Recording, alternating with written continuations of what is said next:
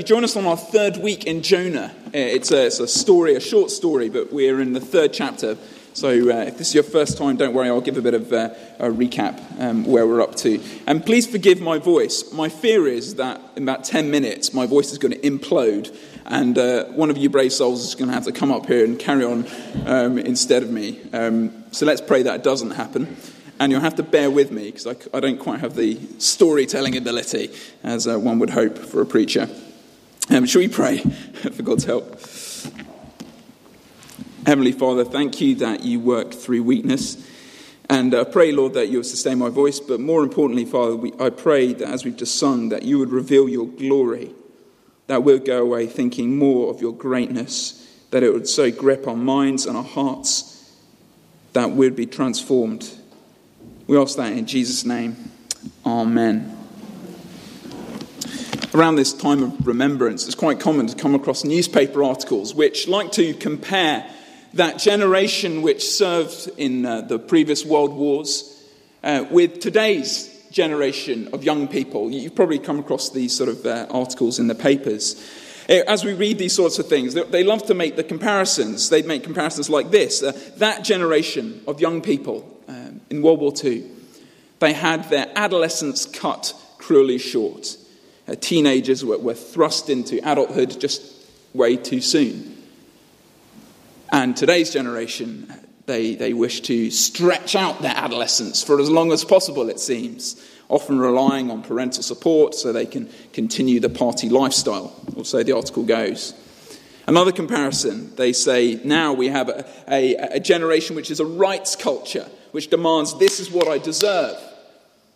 Whereas that generation, we're reminded, was very much a responsibility culture, which asks, what can I give? Now, these sorts of contrasts, they're overly simplistic, aren't they? They're overly black and white. But there is a ring of truth to them.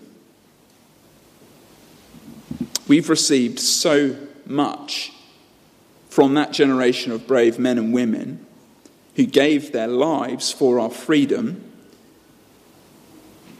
But what are we doing with that freedom?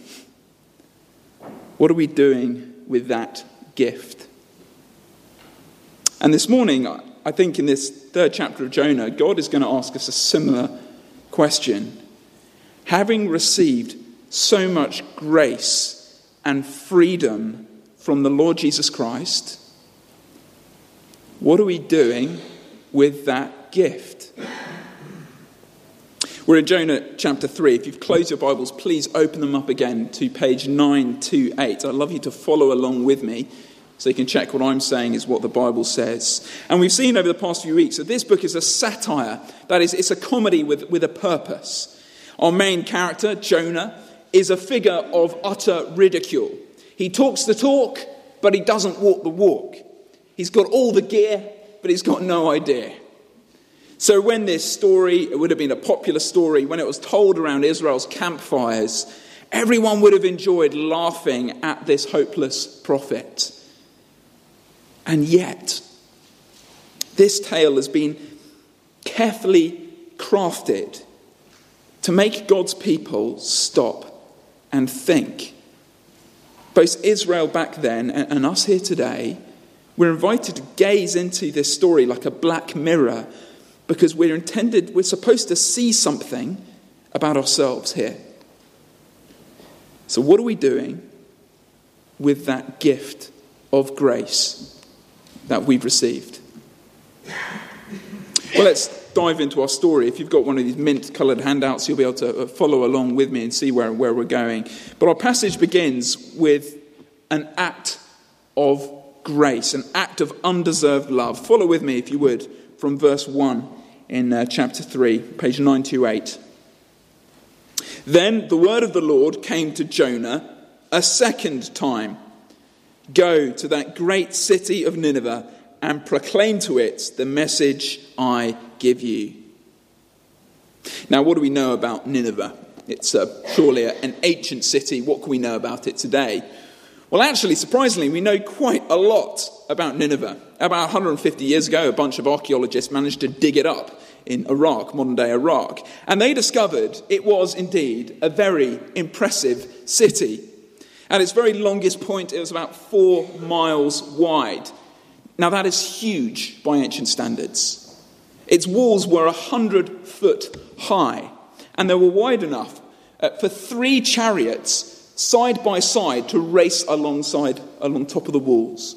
Huge city. More than that, it had palaces, it had temples, it had a library, it had a botanical garden, and get this, it even had a zoo. Extraordinary. This was a city of culture. But God's assessment of this city back in chapter 1 didn't focus on its culture, but focused on its wickedness. The Assyrians were known to be merciless in battle. Their war machine was endlessly rolling over other cultures, crushing them. They were known to be brutal in their methods of intimidation. When they would capture enemy nobles, they would flay them alive, peel their skin off, and then hang it over the walls of their city gates. And they were known to be blasphemous in their religion. Just listen to this inscription some archaeologists have uncovered regarding the king of Nineveh. This is how he would introduce himself at the top of his emails or his letters. The king of the universe, the unrivaled king, king of all 4 quarters of the earth, the sun god of the people, the chosen of the gods, the beloved of the gods, the destructive weapon of the gods. You can kind of understand why this guy, the king of Nineveh, and the Assyrians in general, why they were Israel's number 1 enemy. And yet what does God do in verse 2? God wants to send them a prophet. God wants to reveal himself to them so that they might turn back to him. This is not what they deserve, is it? These verses are an act of grace to Nineveh. But actually, these verses are also an act of grace for Jonah. Notice how God's command here in verse 2 is nearly word for word identical to the one he gave back in chapter 1. Jonah here is given a second chance. He's given a fresh start. He's given a new beginning, which again is not what he deserves. You remember that when Jonah was first given this command, what did he do? Well, he ran in the opposite direction. He ran because he didn't want God's mercy going to the enemy. He ran because he thought God's grace is only for the Hebrews and not for the nations. So over the past couple of chapters, God has been trying to win Jonah around to his way of thinking. In chapter 1, God revealed to Jonah that he's just as guilty as the pagans. Remember those sailors who completely showed Jonah up. In chapter 2, we saw that God's revealing to Jonah that he's in just as much need of rescue as the nations. There he was, right down in the depths. And yet God mercifully brought him back up to life. So around the campfire, as the story was being told, you can imagine their delight as they read there in verse 3, Jonah obeyed the word of the Lord and went to Nineveh. Finally, it seems, Jonah has stopped running. Finally, it seems that the God has won Jonah's obedience. But has he won his heart? Having been shown grace by God, is Jonah now willing to extend that grace to the nations? Well, let's read on. You can imagine around the campfire, the people would be enthralled, just waiting for something to go wrong, because with Jonah, something always goes wrong. And sure enough, God's act of grace is very soon met with an act of sabotage. Follow with me the second half of verse 3, if you would. Verse 3, second half. Now Nineveh was a very important city. A visit required 3 days. On the first day, Jonah started into the city. He proclaimed, 40 more days and Nineveh will be overturned. Now, I'm aware that a sort of surface reading here might make us think that Jonah's doing exactly what God wants him to do. But the details here reveal a very different picture. Those of you with young children will know what it's like to try and ask a child to apologise. It can be a nightmare. Growing up, I had some almighty rows with my sister. We'd be pulling hair, shouting at each other. Fists would be flying. My mother would separate us. And then finally, when we're calming down, our breathings stopped being so erratic, she would make us apologise. Now, if you've been in that situation, you'll know that when you're a child, you don't like that command. You don't really want to apologise, but you're kind of forced to because you know what will happen if you don't. And so through gritted teeth, you dole out an apology which is laced with sarcasm. So I'd say to my sister, "I'm so sorry." Just so she knew I'm not really that sorry. And I wonder if that's what we see here. Jonah finally obeys, but he does so like a grumpy child, dragging his feet. He proclaims God's message, but he does his very best to try and sabotage its success. Find two things. Firstly, notice his method. In verse 3, we're told that a visit to Nineveh requires 3 days. Now that detail there, it doesn't refer to the physical size of the city. Not even modern-day London is 3 days walk across. No, it's a technical detail. It refers to the amount of time it would take for Jonah to successfully deliver his message to the king and to the people. In the ancient Near East, there was a well-documented protocol for ambassadors when they visited a city like this. So on the first day, the ambassador would enter the city, they would rest from their travels and get to know their surroundings a bit. On the second day, they would be granted access to the king, and they would deliver their message to the king, and the king would do his thing. And then on the third and final day, the ambassador would be sent off, hopefully with a royal send-off. So you'll recall back in Exodus when Moses wanted to release the Israelites from slavery. What did he do? He went to the king, to Pharaoh. In 2 Kings, when Elijah wanted to reform Israel's religion, what does he do? He goes to the king, because he knew he's the man who's going to put into effect everything. And so we should expect Jonah here, on the second day, to go to the king to deliver his message. But no, that's not what he does. Look at that detail in verse 4. On the first day, Jonah started into the city and proclaimed. It seems that Jonah doesn't want the king to hear his message. So we can kind of imagine him mumbling on the street corner on the very outskirts of the city, speaking to the powerless common people, hoping to minimize the effect of God's message, because he doesn't want mercy coming to Nineveh. But it's not only Jonah's method that's a bit dodgy, it also seems his message is somewhat lacking as well. Verse 4, he proclaimed, 40 more days and Nineveh will be overturned. Now compare that very brief statement with the very many eloquent words of Jonah's prayer back in chapter 2. Here we have a mere 5 words in the Hebrew, which amount pretty much to a bare threat. There's no mention of God. There's nothing about repentance. There's no possibility of hope being offered to this people. 40 more days and it's over. You're dead. He speaks as though Nineveh's destruction is a bit of a done deal. He hopes that, a bit like Sodom and Gomorrah, they're going to be overturned with fire. So it's ironic then that Jonah's title in chapter 1 is Jonah, the son of Amittai. Amittai means son of faithfulness. Jonah is anything but faithful. Here is an act of sabotage. But remarkably, what follows is an act of repentance. Follow with me from verse 5. The Ninevites believed God. They declared a fast, and all of them, from the greatest to the least, put on sackcloth.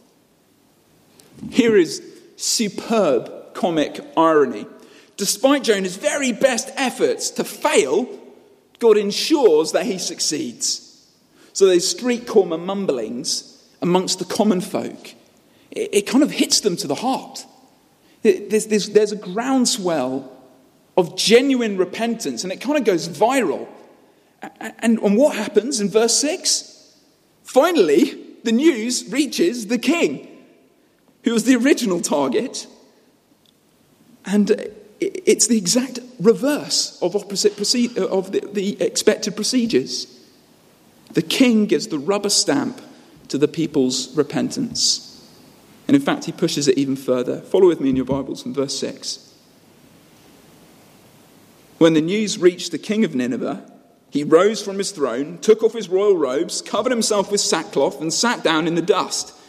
Then he issued a proclamation in Nineveh. By the decree of the king and his nobles, do not let any man or beast, herd or flock, taste anything. Do not let them eat or drink, but let man and beast be covered with sackcloth.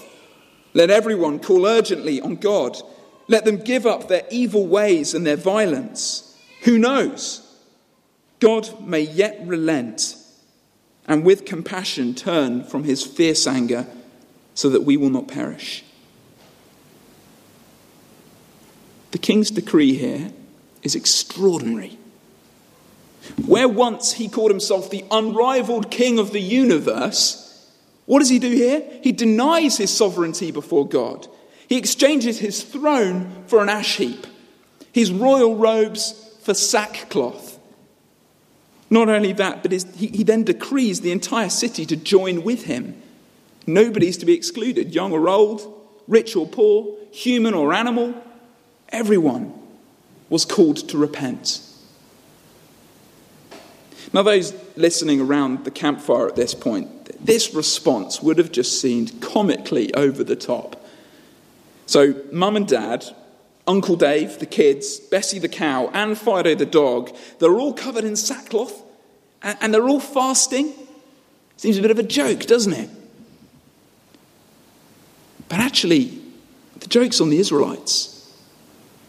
Because not once in their history, up till this point, have they shown any level of repentance like this. Not once has their king issued a decree like that. Just to compare for a moment the Ninevites' repentance with that of Jonah's last week, where Jonah was all talk and no action, all the gear and no idea. The Ninevites here are wholehearted. They're radical. Where Jonah, I don't think once acknowledged his sin and his guilt before God. Here the Ninevites openly confess all their evil and their violence. Where Jonah seems to presume on God's rescue because he has a heroic grasp on God. Here the Ninevites don't presume anything.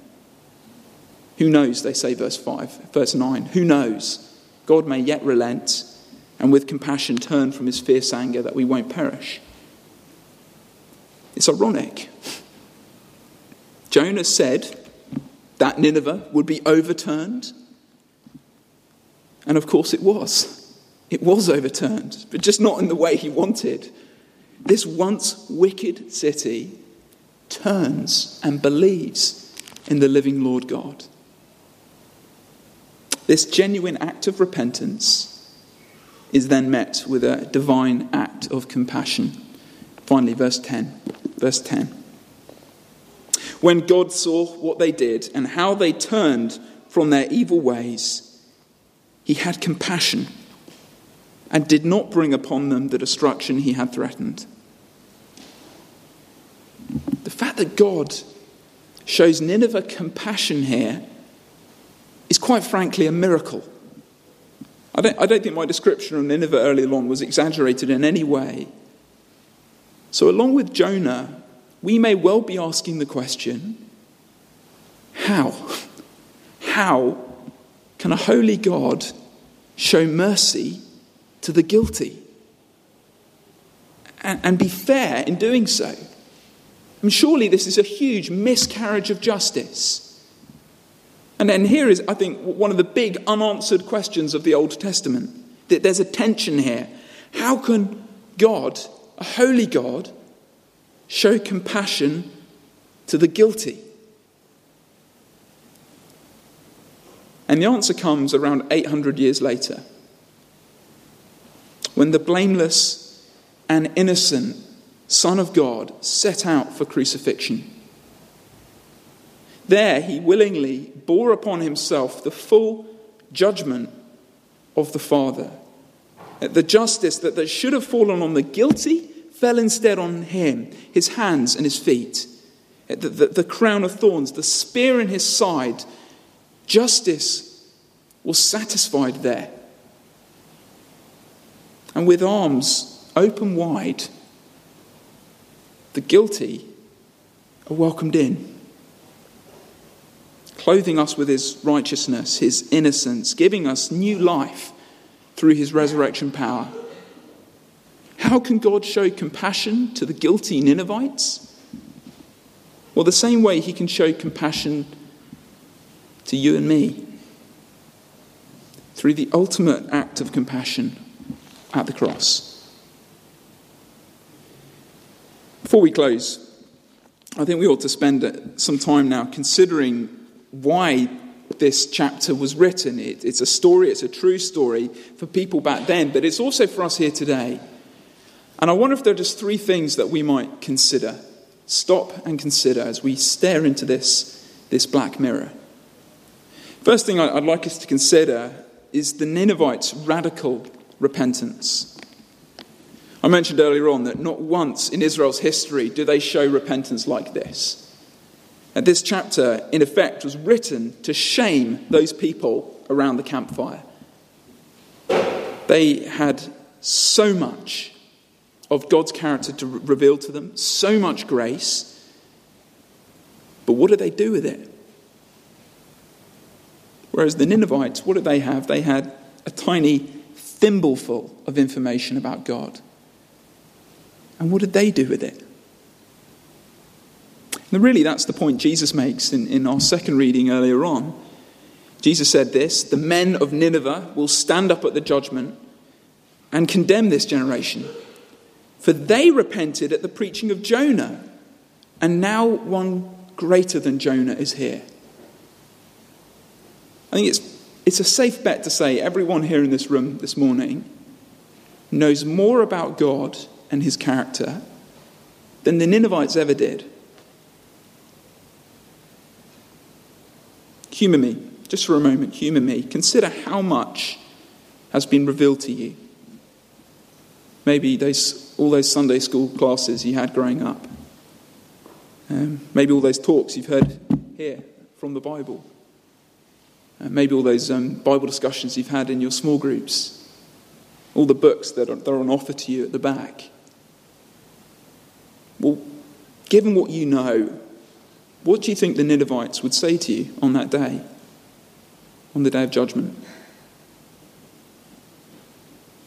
We need to ask ourselves, along with what Jesus asks us to ask of ourselves, is how radical is our repentance? Because there is a danger, isn't there, that we're all too much like Jonah. All talk, no action. All the gear, but no idea. When instead we should be like the Ninevites. Radical and real action. Friends, we must consider the Ninevites' repentance. But secondly, I'd like us to consider God's compassion for the lost.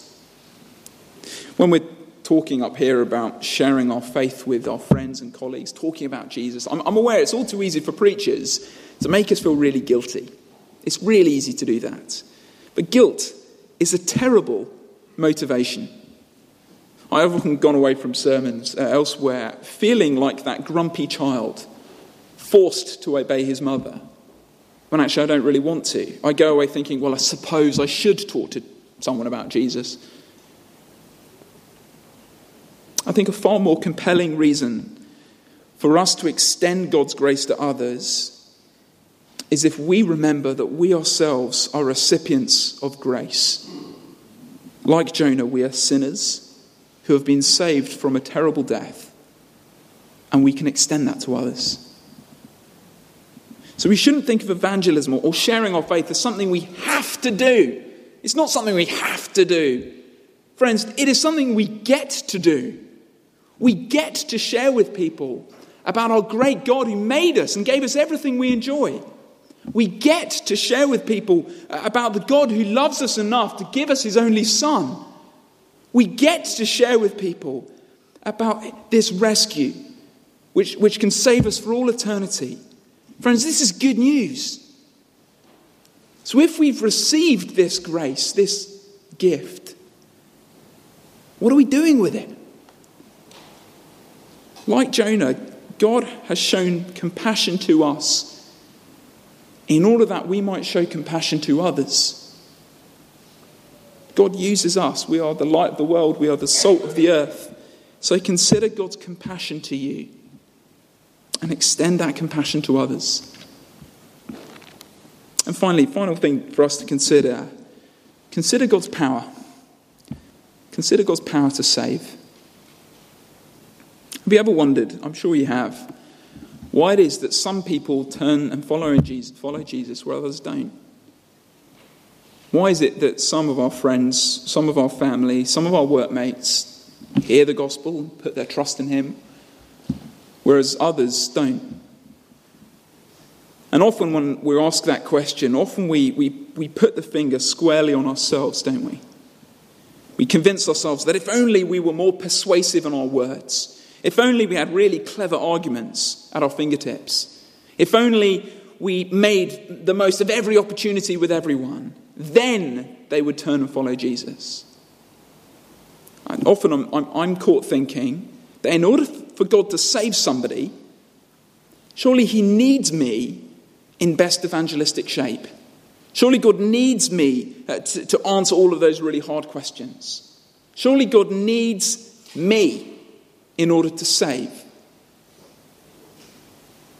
And if this chapter teaches us anything, it's that he doesn't need me. He doesn't need you. Here he saved an entire pagan city through some frankly awful preaching. God's power to save, it overrules human weakness, human sinfulness.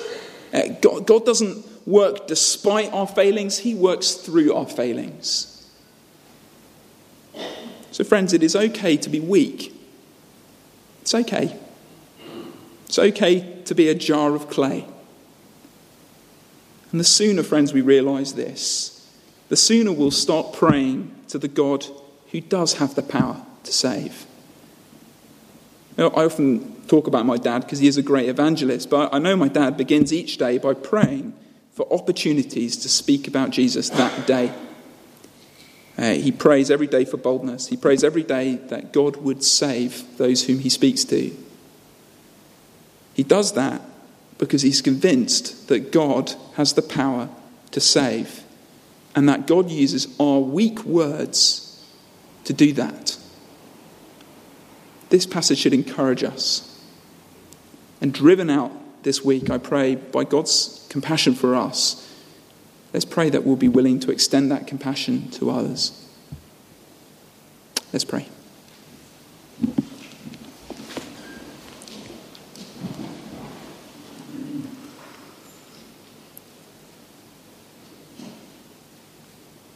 Heavenly Father, we praise you for the Lord Jesus Christ, through whom you have turned from your fierce anger to us and given us life. We praise you for his death. We praise you for his resurrection. And we praise you for the power of your Spirit that now indwells us. By that Spirit, please send us out now with boldness. Send us out to be messengers of this compassion, messengers of this life.